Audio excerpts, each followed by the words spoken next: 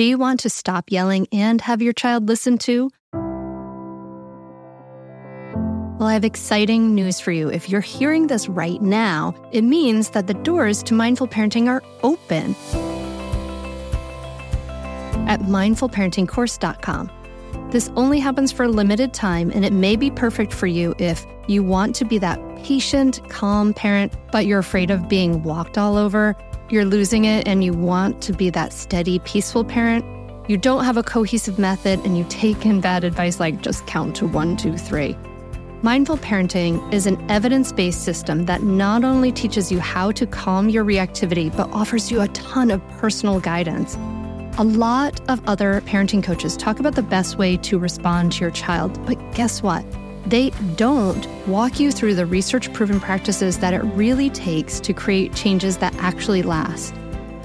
Mindful parenting teaches you the specific steps to create cooperative, loving relationships for life. In mindful parenting, you can learn how to stay calm, even if you find yourself shouting hourly now.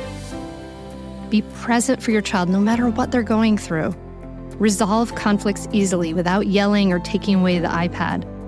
Set limits without your child resenting you for days afterward. And build trust between you and your child so that you avoid misery in the teen years. The doors are open now at mindfulparentingcourse.com. Unlike other programs in Mindful Parenting, we offer one-on-one coaching to every member and weekly drop-in coaching sessions. Don't wait anymore. You and your kids are worth leveling up. Go to mindfulparentingcourse.com and join now before the doors close again.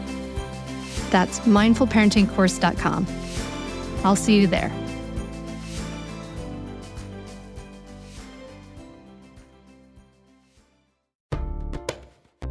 Hello, and welcome to the Mindful Mama podcast. Here, it's about becoming a less irritable, more joyful parent. At Mindful Mama, we know that you cannot give what you do not have. And when you are thriving, when you have calm and peace within, then you can give it to your children. I'm your host, Hunter Clark-Fields, Mindfulness Mama Mentor. I coach overstressed moms on how to cultivate self-awareness in their daily lives to take family and life to a new level of awakening. I've been practicing yoga and mindfulness for over 20 years, and I'm the creator of the Mindful Parenting course. And I'm the mom of 2 girls, ages 6 and 9. So thank you so much for being here, my friend. I'm really excited for this episode you're about to listen to. This is an episode about bringing play and open-ended play into your kid's life. I'm going to talk to Avital Schreiber. Hi, Hunter here, and welcome to Mindful Mama. I am so happy to have my guest today, Avital Schreiber Levy? How do I say it, Avital? Levy, yeah. Great, okay. Avital is a childhood designer and mindful parenting coach, and she specializes in creating simplified environments and curating playthings that are conducive to a deep, immersive, and healthy play. And she's advocates for self-directed learning approach and unschools her 2 young boys and baby girl most of the time. And you can find her on theparentingjunkie.com with weekly videos and articles. So welcome to Mindful Mama podcast, Avital. Thanks, Hunter. I'm so happy to be here. I'm so glad you're here too. This is really great. So, it's interesting because I was interested in talking to you because you come from this design background and I was an artist and we both kind of ended up in this like crazy parenting world. So I'm kind of wondering how did you happen to end up doing the work that you're doing with the Parenting Junkie? Yeah, I love that we have that in common. So for me, it was really one of those things, a lot of people talk about always wanting to be a mom and always knowing they want to work with children or people who come from social work or psychology or backgrounds that somehow are related to relationships and children. For me, it was the complete opposite. I didn't want to be a mom and I was not impressed with the whole parenting thing. It looked like all parents were always just so tired and so miserable and just trying to get their kids somewhere else other than with them, and I was like, why would I do that to myself? And I was in art school and I became a designer. Graphics was my kind of core focus. And then, eventually it was kind of through some kind of philosophical decision, more logical than anything else, that I decided I do want children, and I don't want to kind of die before experiencing that very essential human experience of being a parent. And once I had made that decision and became pregnant, it all shifted for me. Suddenly this became, I kind of saw it as I might have seen any of my design projects, like, oh, how can I do this cohesively, coherently? How can this make sense for me? How can this be beautiful? And, that's kind of how, parenting just got me in that place of self growth and self expression. It was much, in a way, more about me than about, being the perfect parent for my kid. It was about, for myself, trying to decipher that experience. And I just became very, very passionate about it. That's interesting. It's so familiar, your story. And I really relate to what you're saying about this idea that parenting is about self-growth. And I think that's a really healthy approach, because really so much depends on our own attitude, our own level of groundedness, our own level of self-care and things like that. And when that approach of like, my kids come first and that's actually not so healthy for kids anyway. So I think that's pretty cool. I like that approach that you have. Thanks. Yeah, I totally agree. I agree that when we put kids first, it's not good for anyone. I think it's a relationship, and that means there's a give and a take, right? There has to be, or someone crashes. Exactly. And possibly both. Yeah, exactly. Yeah. So it's interesting, I think, that you pursued homeschooling, because that's something I looked into. So I was in graduate school studying art education, and I discovered we learned about different forms of education. And one thing I was interested in, because I had a friend who was a homeschooled kid when, like, in the 80s, when it was like really weird and unusual, right? Mm-hmm. And she was awesome. And we did all these like awesome projects in her house, and we like made candles, and we had so much fun. So I always had this great interest in it. I thought it was pretty neat. And then I learned about unschooling, which was a whole different thing. And I learned about Montessori there, which I'm really passionate about. But I remember feeling like, really learning about reading, who's the author, about learning about the conventional school system and sort of the problems with it, really kind of getting into that and being like, just feeling very, very passionate about it. Like, I'm going to do things differently when my kids, and I really entertained the idea of homeschooling. But for me, I knew it would be too much for me. It just would be too much for me personally. So I'm just interested about how you went into that choice and that decision, and how it may or may not be different from your own childhood. Yeah, so that's a ton of, that's a lot of questions. Here's a ton of questions. I could talk about this for hours, but so first of all, I think I need to just say that it's not a choice that's set in stone for us by any means. It happens to be because of my husband's career. Up until now, we've moved many times over the last few years since becoming parents. So we've had this kind of, on the one hand, instability, which has been, scary and difficult and challenging. And on the other hand, a freedom and a liberation. Like, we don't have to make any long-term decisions because we're moving for his, he's a doctor, so he's done residency and fellowship, and we move around for those things. And so it's been, I've tried for the most part to take that as a liberation, to say, I can take each year as it comes, whatever suits me, where we live and how we live right now. So I just want to say, if you catch my kids in public school in 3 years, don't come saying it. I promise they'd be homeschooled forever. But having said that, I'm very passionate about deliberate education, and I don't think that necessarily means home education. So I really relate to your story of, being really passionate about Montessori and making that a big part of your child's education. I know that this is a huge privilege, right? These are first world problems. I just want to say that up front. Many children don't get the privilege of any education. So these are first world problems, and most children are absolutely fine in whatever school they go to. So I never want anyone to feel shame or pressure when it comes to these decisions. So this is just about my personal story and my personal passion. But yeah, for me, I think it's complicated. I feel like you, that I might go crazy if I stay at home with my kids all day, every day. I need to do other things. I need to take care of myself, do yoga. I need to do my work by myself in my room. I have that introverted side of me that needs alone time as well. And then on the other hand, I've been kind of cultivating a new way of looking at raising children and at education and at my life and at privacy and what that means for me, in an attempt to serve that type of alternative approach to growing up. I grew up in a very mainstream environment. I grew up in regular schools. Most of them were private, but they were, normal in the sense that there was subject matters, division by age and grading and testing, and it was all compulsory. Just a very mainstream type of school environment. And it was fine. But I spent the vast majority of my time there drawing through the classes, and I was told off a lot for that. You're dawdling, you're drawing, you're doodling, in fact. Oh my God, I just have to interject here, Avital, because I drew through all my classes too. I have notebooks and notebooks from like fourth grade when my teacher like rambled on and on and on about fishing for some reason. And yet, yeah, like tons of notebooks just drawing all through class. Love that. And then you go on to become an artist, right? Yeah.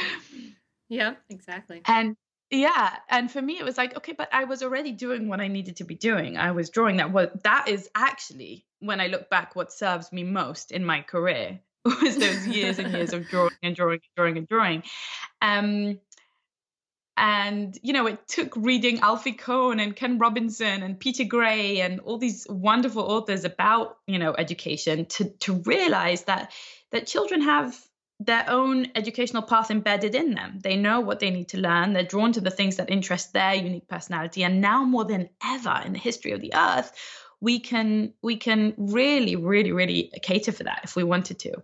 I mean, now more than ever, just because the internet offers us, endless opportunities for education. And because if you're lucky enough to be in the part of the world that allows it and that has the communities for it, you don't have to be a weirdo that's isolated at home. You can go to co-ops and meetups. I mean, we're out of the house every single day, museums, the forest, different classes that you can take. So yeah, that's kind of, I forget if there were other questions you had and I'm not answering So them. that's okay. I gave you this like package of questions. Here's your question gift. There you go. Unwrap it. No, but I'm just kind of curious about, so it sounds like you had your education system, and yeah, you mentioned Alfie Kohn. That's who we read in grad school. And so when your kids were little, I mean, was homeschooling a decision you made like when you were pregnant or when you were, when they were small, or how did that decision come about? And did your husband, did he think it was a good idea? I mean, obviously, but. Right. So we're still figuring it out. My kids are still very young. My eldest is in kindergarten. So it's not even officially considered homeschooling by many right now, but I'm less concerned with the labels, to be honest.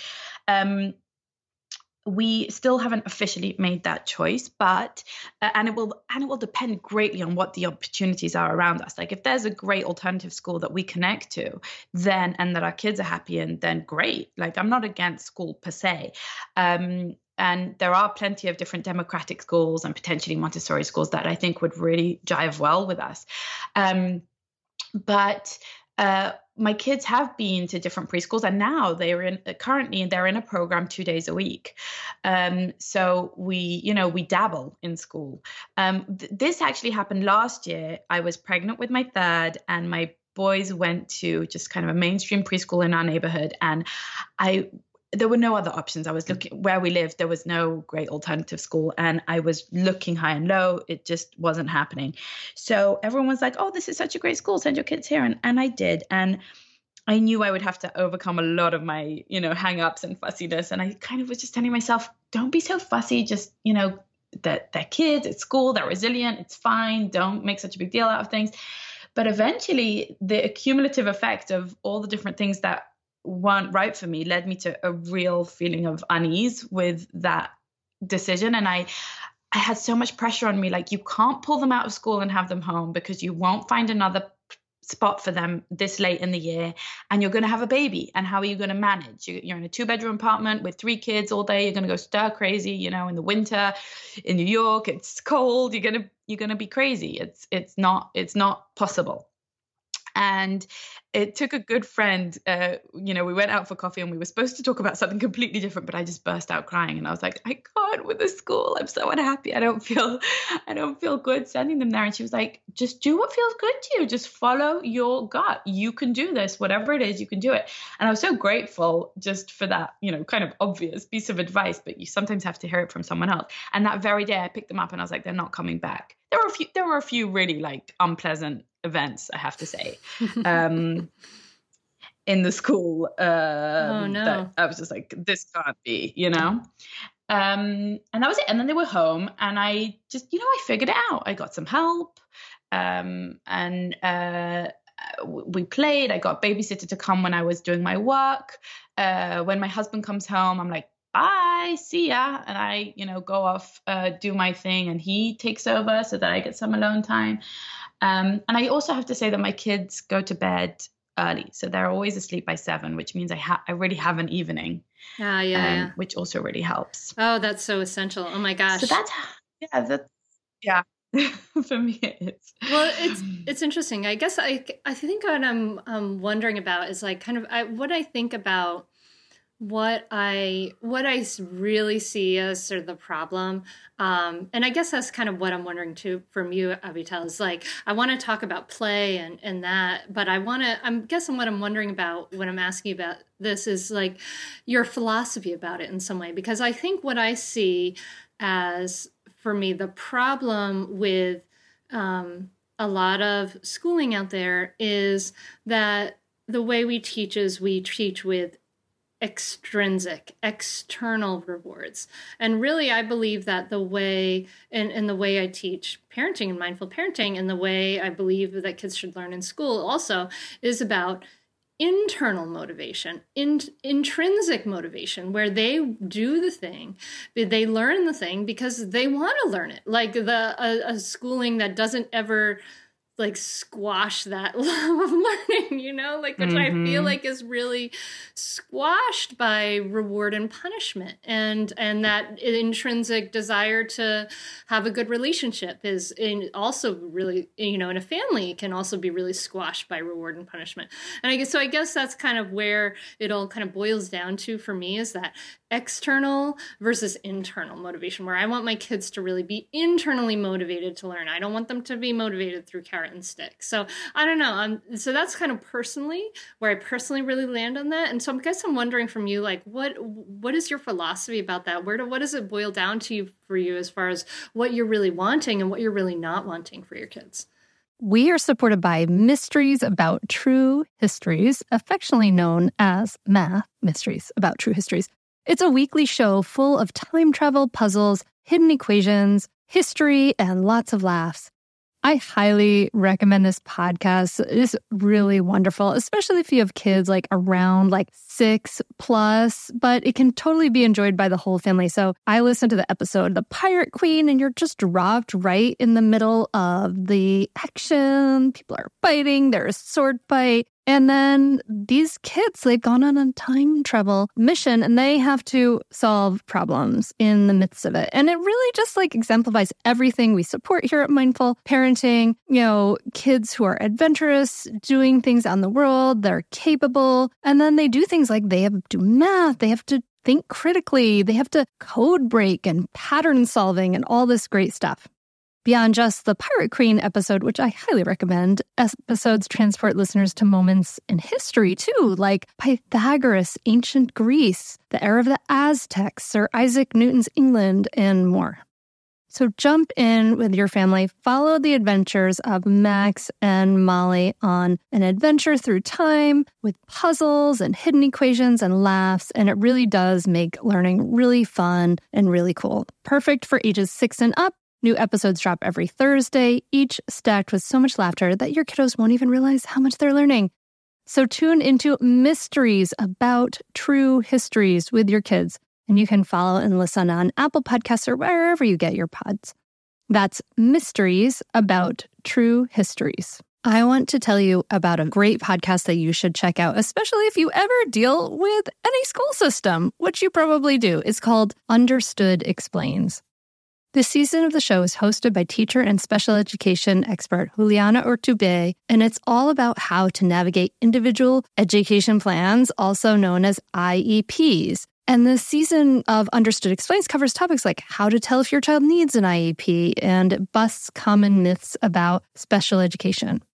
So I checked out the episode on the difference between IEPs and 504 plans because my daughter Maggie uses a 504 plan, and it was really, really helpful. It went over all the differences, which one's better, how to get them, different myths and what your rights are, all kinds of different things that you should understand if your child may need extra help in education through an IEP or a 504 plan.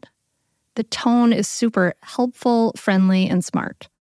I highly recommend you check it out. To listen to Understood Explains, just search for Understood Explains in your podcast app. That's it. Understood Explains.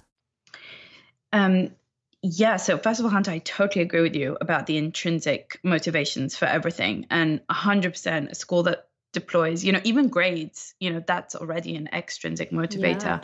Yeah. And I 100% agree with you. And I think that's one major key for me. And there are a couple, at least, of others. So one big one that I think about a lot is how we define success. And I think that what happens in schools is sometimes there's a very narrow definition of success, and it's usually academic success and then financial success, which is seen as a derivative of academic success, right? You do well in school, then you do well in college, then you get a good job. Mm-hmm. Now, those are fine goals, but to me, they're a very small part of, leading a successful life. And I worry about being in an environment for so many hours a day that puts most of the emphasis on that, when especially in the early years, but really all through life, I think that success has to be seen in a far more holistic way. So I would like to know that the environment cares about, am I developing my character? Am I being kind? Am I being responsible? Am I being empathic towards others? Am I, developing my skills in many other areas other than academic skills? Can I lead a life independently? Am I developing life skills? Am I developing relationship skills? Am I, creativity as a huge chunk of what I think is necessary to lead a meaningful and successful life. So all of those kind of parts of being a human, I think, aren't addressed by many major educational institutions. And I think it leaves us a bit amputated from major parts of our joy and happiness in the future. I know that I went through the school system and I came out not knowing how to balance a basic budget, even though I had done, higher level math. I didn't know how to balance a basic budget. I didn't know, in the life skill of going to the bank, opening an account, et cetera, et cetera. I didn't know key relationship skills. I didn't know how to be an active listener. I didn't know how to help someone when they were mourning. What do you say? I didn't know, there were just so many things I can fill whole libraries with things I didn't know that I think are much more important than some of the history and geometry that I did learn. So that's one major key for me, is how do we define success? I think that a big part of that that's related to that is competition. And I know that Montessori is all about a non-competitive environment, which is so important. But I think that competition is so deeply rooted in our culture and is such a major obstacle to what I view as, creating a successful and healthy human environment of collaboration and cooperation. And so that's something that I I'd prefer to avoid at all costs, whether it's competitive sports, competitive schooling. I'd like my children to be an environment where the winner is someone who's stopped to help other people, not got there first, Mm-hmm. I love the word you used. So that's... Sorry, I totally interrupted you. No, go ahead, finish. Yeah, go for it. No, I just saying I love the word you used, amputated. I think that's I get such a vision from that, and I think that's so true. Like it drives me crazy that we're not taught like how to listen, that's part of like our huge part of the mindful parenting course is like learning these skillful communication things that we just aren't taught, but are so essential to like living a happy, healthy life, like how to take care of your difficult feelings, like, and creativity, of course, like all those things you mentioned. I'm like nodding my head absolutely vigorously while you're talking. Yeah. I mean, those are some schools we could get behind, right? Schools that really care about those things. So the first thing you mentioned was intrinsic motivation. The second thing that I was speaking about was success. And I think the third thing that I would mention is standardization versus diversity. Increasingly in all the books I read and the TED Talks I watch and the podcasts I listen to, we understand that human intelligence is diverse. This is something Ken Robinson really speaks to a lot. And that human experience is diverse, right? Our likes and dislikes, our preferences, our character. And there's something about the school education, rooted in an industrial era that, really highlights and sanctifies conformity and standardization. And we see that in the testing, we see that in the subject matter. It's Peter Gray claims that schools that cater to unique individual paces and interests don't cost any more money, and in fact can be much more cost effective than the public school system we currently have. So the financial, argument is off the table. And if it's off the table, then I just always come back to the question, well, why is everyone learning the exact same thing at the exact same pace? Why are all the 5-year-olds doing the same and all the 7-year-olds? I'm not saying that we don't all have to have some basic skills, right? We all need to have reading and writing, basic math skills. We all need to know some history. There are some things that I definitely want my children to learn. Don't get me wrong. It's not like, oh, I don't care if they're illiterate when they're 19. I do. I care very much. I just don't think that standardization serves anyone, really. Not the strong kids who could be, moving along in that subject matter and being interested in something else, and not the weak kids who need to go slower. And I'm loath to use the term strong and weak because everyone is strong and weak in different areas, right? I don't mean strong kids. I mean strong in that particular area. So, and then it comes back to me and you doodling in class, right? Well, is graphic design any less illustrious and important career choice than academia? Because our world cannot survive without a very wide range of skills. But, it's like we're not learning those skills. Why can't I don't know how to fix my toilet, right? I didn't learn any plumbing skills, even though they'd have served me very well in my adult life. Whereas some of the skills I learned are really, I've literally forgotten them. So that standardization piece is also important in my opinion. Oh, I think you've laid it out really well. I mean, I couldn't agree with you more. I'm totally nodding my head vigorously. I mean, yeah, like I didn't know how to, who does their own, who does their own taxes? Like, why don't we just fill out like mock tax forms? And, it's like some things are so obvious that it drives me bananas, and then that's that whole thing. Like, we don't, all the 5-year-olds doing the same thing. Like, all kids don't learn to walk at the same time, and you're not going to help a child learn to walk through special, like classes to enhance them going, like that's something Montessori talks about is like those learning phases. Like you have these learning periods that you're just ready for certain things. And oh my God, I could just go on and on about this. Yeah. It's like, it drives me crazy.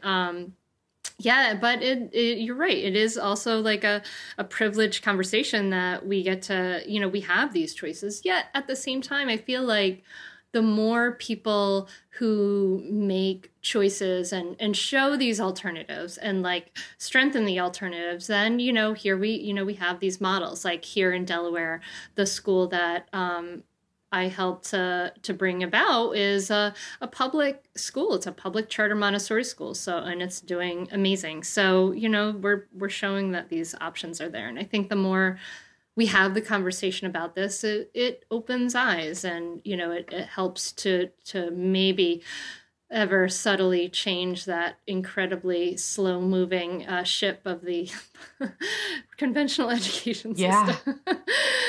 Very, very incrementally, maybe. And I can kind of hear through what you're saying too, is that the idea of the creativity and play is that play, right? That idea of like learning through play, like not discounting play, but learning through play, and how important free play is. And I'd love to talk to you about that, because I really made it a point to have my children have lots of time for free play, even though there were many times where, there were times where they'd say, I just want to, I don't know, do this, or I'm bored. And I'd be like, something to do is right around the corner, honey. Like you can, and you wouldn't believe it. Like, so your kids are younger now, but like my girls are 9 and 6.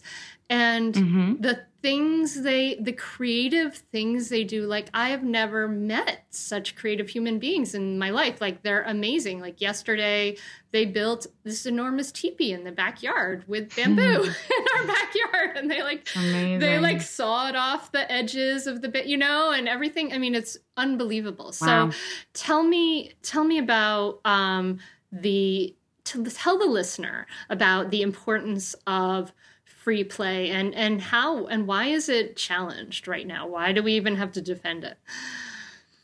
Yeah. Wow. So this is a topic I'm super passionate about, and I 100% agree with you. Children are incredibly creative. Picasso said that every child is an artist.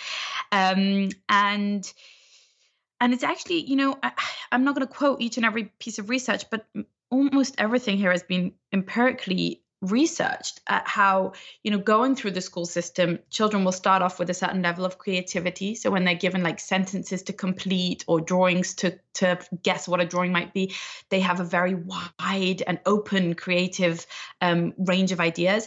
And then it's slowly knocked out of them as they go through the system, learning that there's only one right answer, and learning that the stakes are very high if you get the answer wrong. So you shouldn't try a new approach or a different idea, because your teacher will not approve of that, or it won't be the correct answer on the test. So we see that those systems actually knock creativity out of children. But coming back to play, I think play is so deeply misunderstood. I definitely misunderstood it. We have this, even just our language around play separates play from learning, and separates play from work. And I think that meaningful work and meaningful learning don't happen for children or for adults without play. To me, play is that state of flow. It's a state of creativity where we're allowed to apply our imaginations and what's in our inner worlds in the outer world. We're allowed to bring that forth.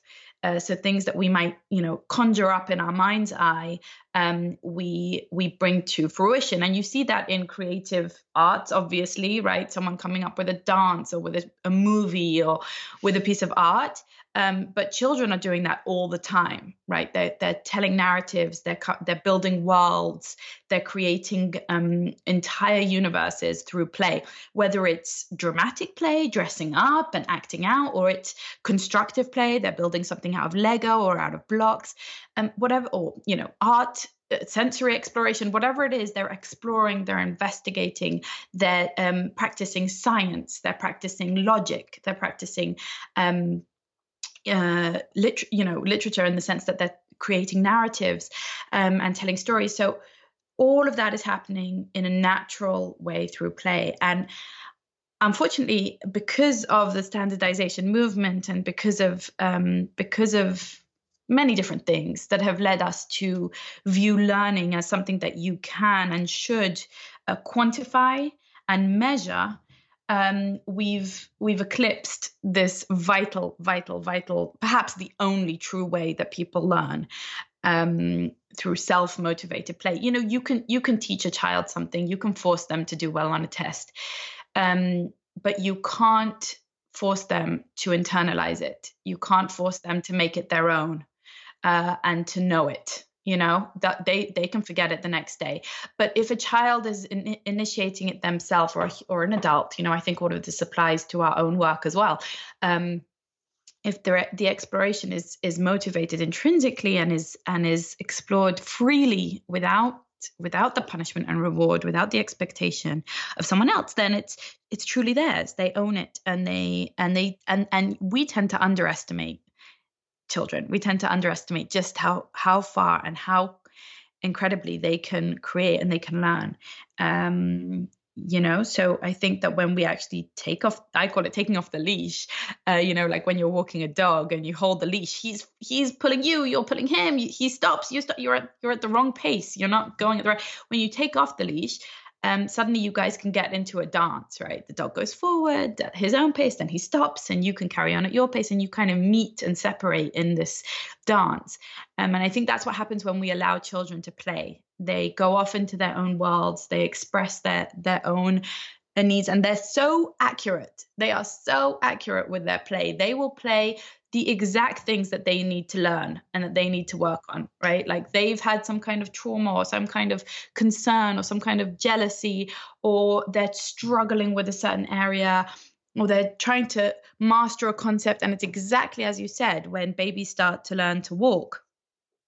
I mean, show me the healthy, normal baby who's reaching that stage of being interested to walk, who isn't practicing, who isn't getting up and trying again, who isn't cruising, who isn't testing themselves on the carpet, on the floor, on the steps, on the outside gravel, right? They are thirsty, and more motivated than anyone I've ever seen to master that skill in their own time, at their own pace, when they're ready. And I think that's true of every single skill. If the environment supports it, that will happen, but it has to happen through play, in my opinion. Yeah, I absolutely see that. I mean, my daughter Sora, she could crawl, she could climb before she could walk. Actually, like she's, she actually climbed up the ladder at the playground before she could walk to the ladder, and it was like pretty impressive. And you kind of see this sort of playing out through her life, but I think it's interesting. One thing that makes me thinking about the importance of this and sort of why we have trouble with this is I think there's a lot of maybe fear and anxiety in parents and in maybe in people who are listening. Like I think there's a lot of fear and anxiety about being able to trust that, being able to trust that our children are gonna do the right things to get what they need to do, to get what they learn. Like I think there's a lot of there's a lot of distrust that everything will be okay, and a lot of like inner anxiety that maybe is provoked by culture, by upbringing and things like that, that if we are not telling them what to do, that how can we trust our kids in that way? Do you see that? Oh, for sure. And that comes up in me often, like I feel this pressure, even though I'm so against early academic pressure and I'm so against teaching kids to read before they're ready and all of that stuff. I feel this kind of pressure, or these eyes on me, oh, you're first of all, I speak publicly about parenting, and I'm, doing this kind of mishmash of unschooling and alternative schools, and I kind of feel this need to prove, oh, look, my child can read, even though he's only 5. And I don't think there's any necessary reason to teach kids to read that early. But anyway, I'm just saying I totally experienced that fear. And I think it comes down to a very controlling message that we all get, control your children. I've been told that explicitly, control your children, as if that was possible or desirable, and Dr. Shefali Tsabary talks a lot about control and about how it's such a myth. It's a complete myth to even think that we have control over anything other than our own minds. And even that we don't always have control over. So I think, I'm on a mission to dispel that fear and that guilt.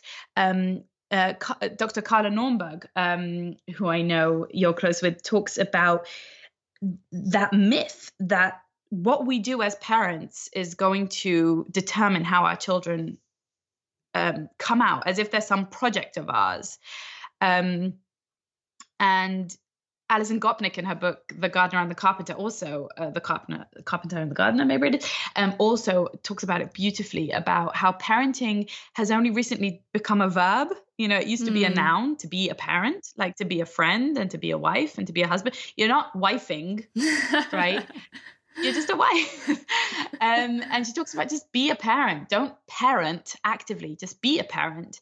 And I love that because it reminds me that, I'm not supposed to shape them. I'm not supposed to mold them. They are who they are. Lynn, this time of year, parenting can be such a flusterclux. You've come to the right place. I'm Lynn Lyons, and I've been treating anxious families for over 30 years. I'm Lynn's sister-in-law and co-host Robin Hudson. Join us for Flusterclux, a podcast for parents who worry. Wait, that's everybody. Yeah, these last few years have felt like one long anxiety attack for so many. Why do you think parents are always surprised that a podcast about anxiety relates to them, even if no one in their house has an anxiety disorder? Well, worry is human. Everyone does it. And anxiety shows up when we face uncertainty. All the parenting tips you've taught me have been essential. I love to break it down into skills we need to manage worry in our families. We've covered so many topics: depression, burnout, meltdowns, perfectionism. Don't forget scary mothers-in-law. Right, but of course that's not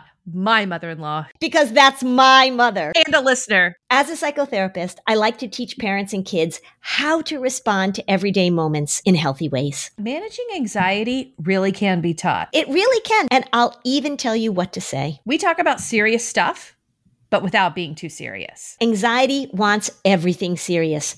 Anxiety doesn't stand a chance when we're laughing, even about the tough stuff.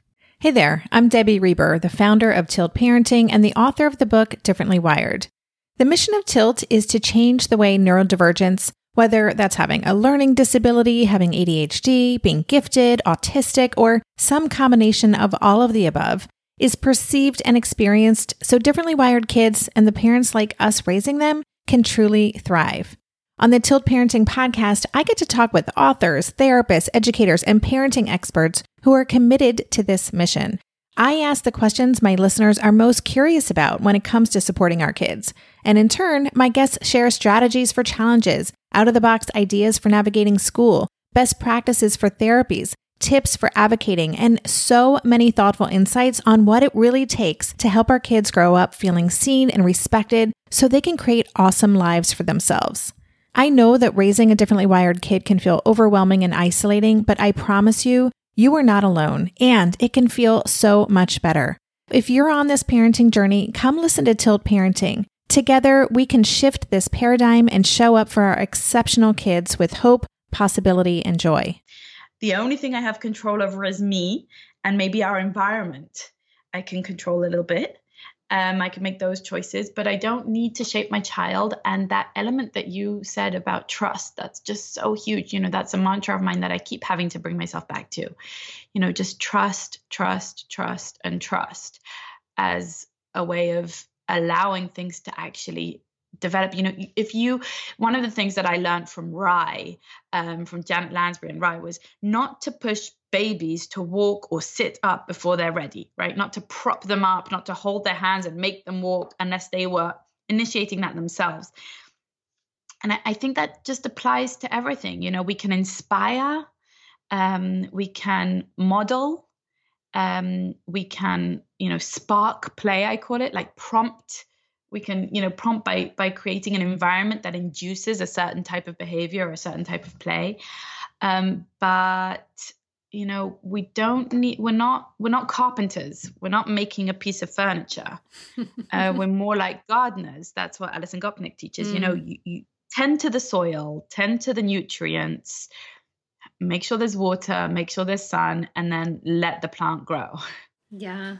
Yeah, I love that. I absolutely agree. I mean, and back to what Shefali Tsabary said, I think saw her speak and she said, we need to love our children, but care about them less. I thought that's so brilliant, love them a bit less, right? Yeah.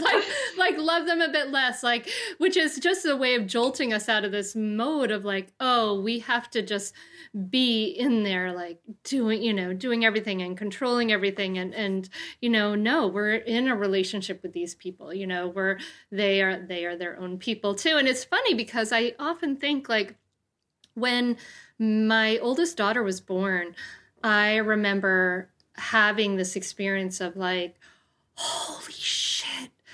There were 4 people in this room and now there are 5 whole people in this room. There is a whole other person here. She has her whole own being, and it was just blew my mind. Right. And, at first I was like, oh, thank God it's over. And then, yes, there's this other person here. But it's interesting because I think over time, as she became a toddler, some of that feeling wore off, where I got sucked into the culture of my child should be like this and should be like that, and that fear and anxiety. And I didn't even see her as this whole other person. And I think a lot of the way sometimes we approach our children is just not even seeing them as whole people yet. I don't know. Yeah, it's very hard because we are conditioned to believe that they're a reflection of us, and that their behavior, is a reflection of our parenting, and that their achievements, we live vicariously through so many things about our children, their appearance, their achievements, their choices, their behaviors. And it's almost impossible to divorce from that. I think it's so deeply culturally rooted, in that, that we can somehow be proud of them or ashamed of them, embarrassed by them, all of these things because they are ours, right? All this language is all the language of ownership. Yeah. Yeah, and that's our shit. That's our stuff. That's fine, right. That's part of it, but we've got to, it's so hard. It is so hard. I know. I get deeply triggered by so many things that my son might do because I feel like it reflects badly on me, or this isn't how I envisioned him to be. But that's my work. That is my work of letting go. Yeah. So how can we? I wanted to talk to you about play. I know I get so passionate about all these things, but how can we? What are some things we can do? You especially have young kids. How can we make the environment more conducive to giving kids that time for unstructured play? And how can we make their interior environment, like their home environment, more conducive for that? Yeah. Okay. So this is something that I talk about extensively, but I'll just bring a few ideas here because it's a very deep topic. So first of all, I think the number one thing to do is to simplify the environment. Culturally, we're told more is more, that your child needs this toy or that toy to learn, to become the next Einstein. They'll love it. It will keep them busy. We're promised all these different promises. I just recommend that we all exercise extreme suspicion when it comes to purchasing toys, and that we remember that throughout history, kids have maybe had, 1 or 2 toys, or just nature, sticks, stones, pebbles, water to play with. And in many parts of the world, that's still the case. And it actually serves them better than more toys. So simplifying and less is more when it comes to toys, I think is a very important one. Primarily because overstimulation is worse than understimulation, in my opinion. When we you can imagine, I like to use the analogy of arriving to work and you come to your desk and suddenly you have 7 computers and 6 printers and 4 phones and 3 microphones and you have all this gear cluttering up your desk and now you're supposed to work. I love that. you can't focus. You're like, I just got so much stuff. I don't even know how to use these. I don't know how to start. Right. And I just think for kids, give them a clear desk, let them do the work. Don't worry so much about the tools. So that's the first. And then when you're looking at toys, I would say it's always better to err on the side of simple and open-ended, because we really want to activate our children's imagination and not the toy company's imagination. So, every single movie that comes out by Disney or Pixar or Nickelodeon has a bazillion different gadgets and toys and characters and books and t-shirts and cups and plastered all over it. So we've got to just be mindful of the advertising power that's going into our playrooms. And then many of the toys promise to do things for our children. This will fly and you press buttons and then it sings and then it dances and it flashes lights. And it's all fun and games, but really we want our children to be the ones imagining. And the way that they do that best is with, simple set of blocks, simple set of Lego, simple characters, right? We just need to remember that the objects and items in our home have an energetic value. And I don't mean that in the spiritual sense, although that too. I mean that literally we are affected by their form. They are instructions in a way. Okay, so think of toys as instructions for play. If you give your children, TV show toys, that's the type of play you can imagine. They will, sink into. And if you give your children toys that play for them, then they are learning they don't need to play. They just need to be passively entertained. So that's the second thing, is really going for open-ended materials. I would say that art supplies are more important than toys, because children make their own toys. Children make their own, drawings and puppets and characters. If you give them clay, if you give them Play-Doh, it's so much more interesting than something that a company has pre-designed for them. And then thirdly, I would just notice about your own role in play. I think that another message that we get is that we need to talk to babies, we need to entertain them, we need to develop them. If they're not reaching the rattle, we should reach the rattle for them and rattle it in their face and teach them and show them. Well, real research by Alison Gopnik shows that kids actually learn much better and much more when they're allowed to explore things on their own. So just an anecdote from her research, which is fascinating. When an adult shows a kid a toy with a bunch of different levers and buttons and says, this is how the toy works, and presses the button for them, then the kid is likely to repeat that action. But when she just kind of uses that in front of the child and the child witnesses her using the toy, even if she only uses it in one way, but she wasn't instructive in how to use it, then the kid is going to explore all the other ways of using that toy as well. So we have to be very, very careful, because we can actually teach children out of play. Our instructions can actually inhibit and infringe on their curiosity and their self-motivation. So I like to think of my role as a parent as an assistant to the director. So my children are the directors of the show. I do not get involved in their play unless absolutely necessary. And what I mean by necessary is they can't open the bag, or they can't, they need technical help reaching a toy or setting something up. Beyond that, I really see myself as a behind the scenes assistant, just there to minimalistically support their play, and not direct it, not get in the driver's seat. That is great. Thank you so much for that, Avital. And I absolutely recommend all of those things. That's wonderful. And that's a lot of what we did when my girls were little. And we're going to be we have some modules in the Mindful Parenting course about simplifying and things like that. And now we're going to have some nice bonuses from Avital about play too in the Mindful Parenting course. So I'm so thrilled about that. And those, and I can tell you, as I'm now the parent of a 9-year-old and a 6-year-old, that yeah, it's interesting. Like at first when you simplify and you think, oh my God, they're going to freak out. And every time I've simplified my kids' stuff, they've been like, thank you. My room is decluttered. It's so nice. I really love it. Like they're so thrilled. And they do create their own stuff. Like it's really like, I was like, what, these silk scarves in the natural catalog, like whatever, and then we made our own silk scarves. And I have to say, silk scarves are like scarves in general, like just a bucket of scarves is like it's just so awesome. I mean, every parent needs a bucket of scarves because they become everything. It's wonderful to watch. I just love watching that. Yeah. Amazing. Yeah. I so agree. Awesome. Well, so thank you so much, Avital, for coming on the podcast. I love talking to you. Obviously, we have a lot in common, and I want to direct people over to your videos, your YouTube channel. So where can people find you? At theparentingjunkie.com. Awesome. And like I said, Avital will have some work in the Mindful Parenting course, so you can look forward to that as well.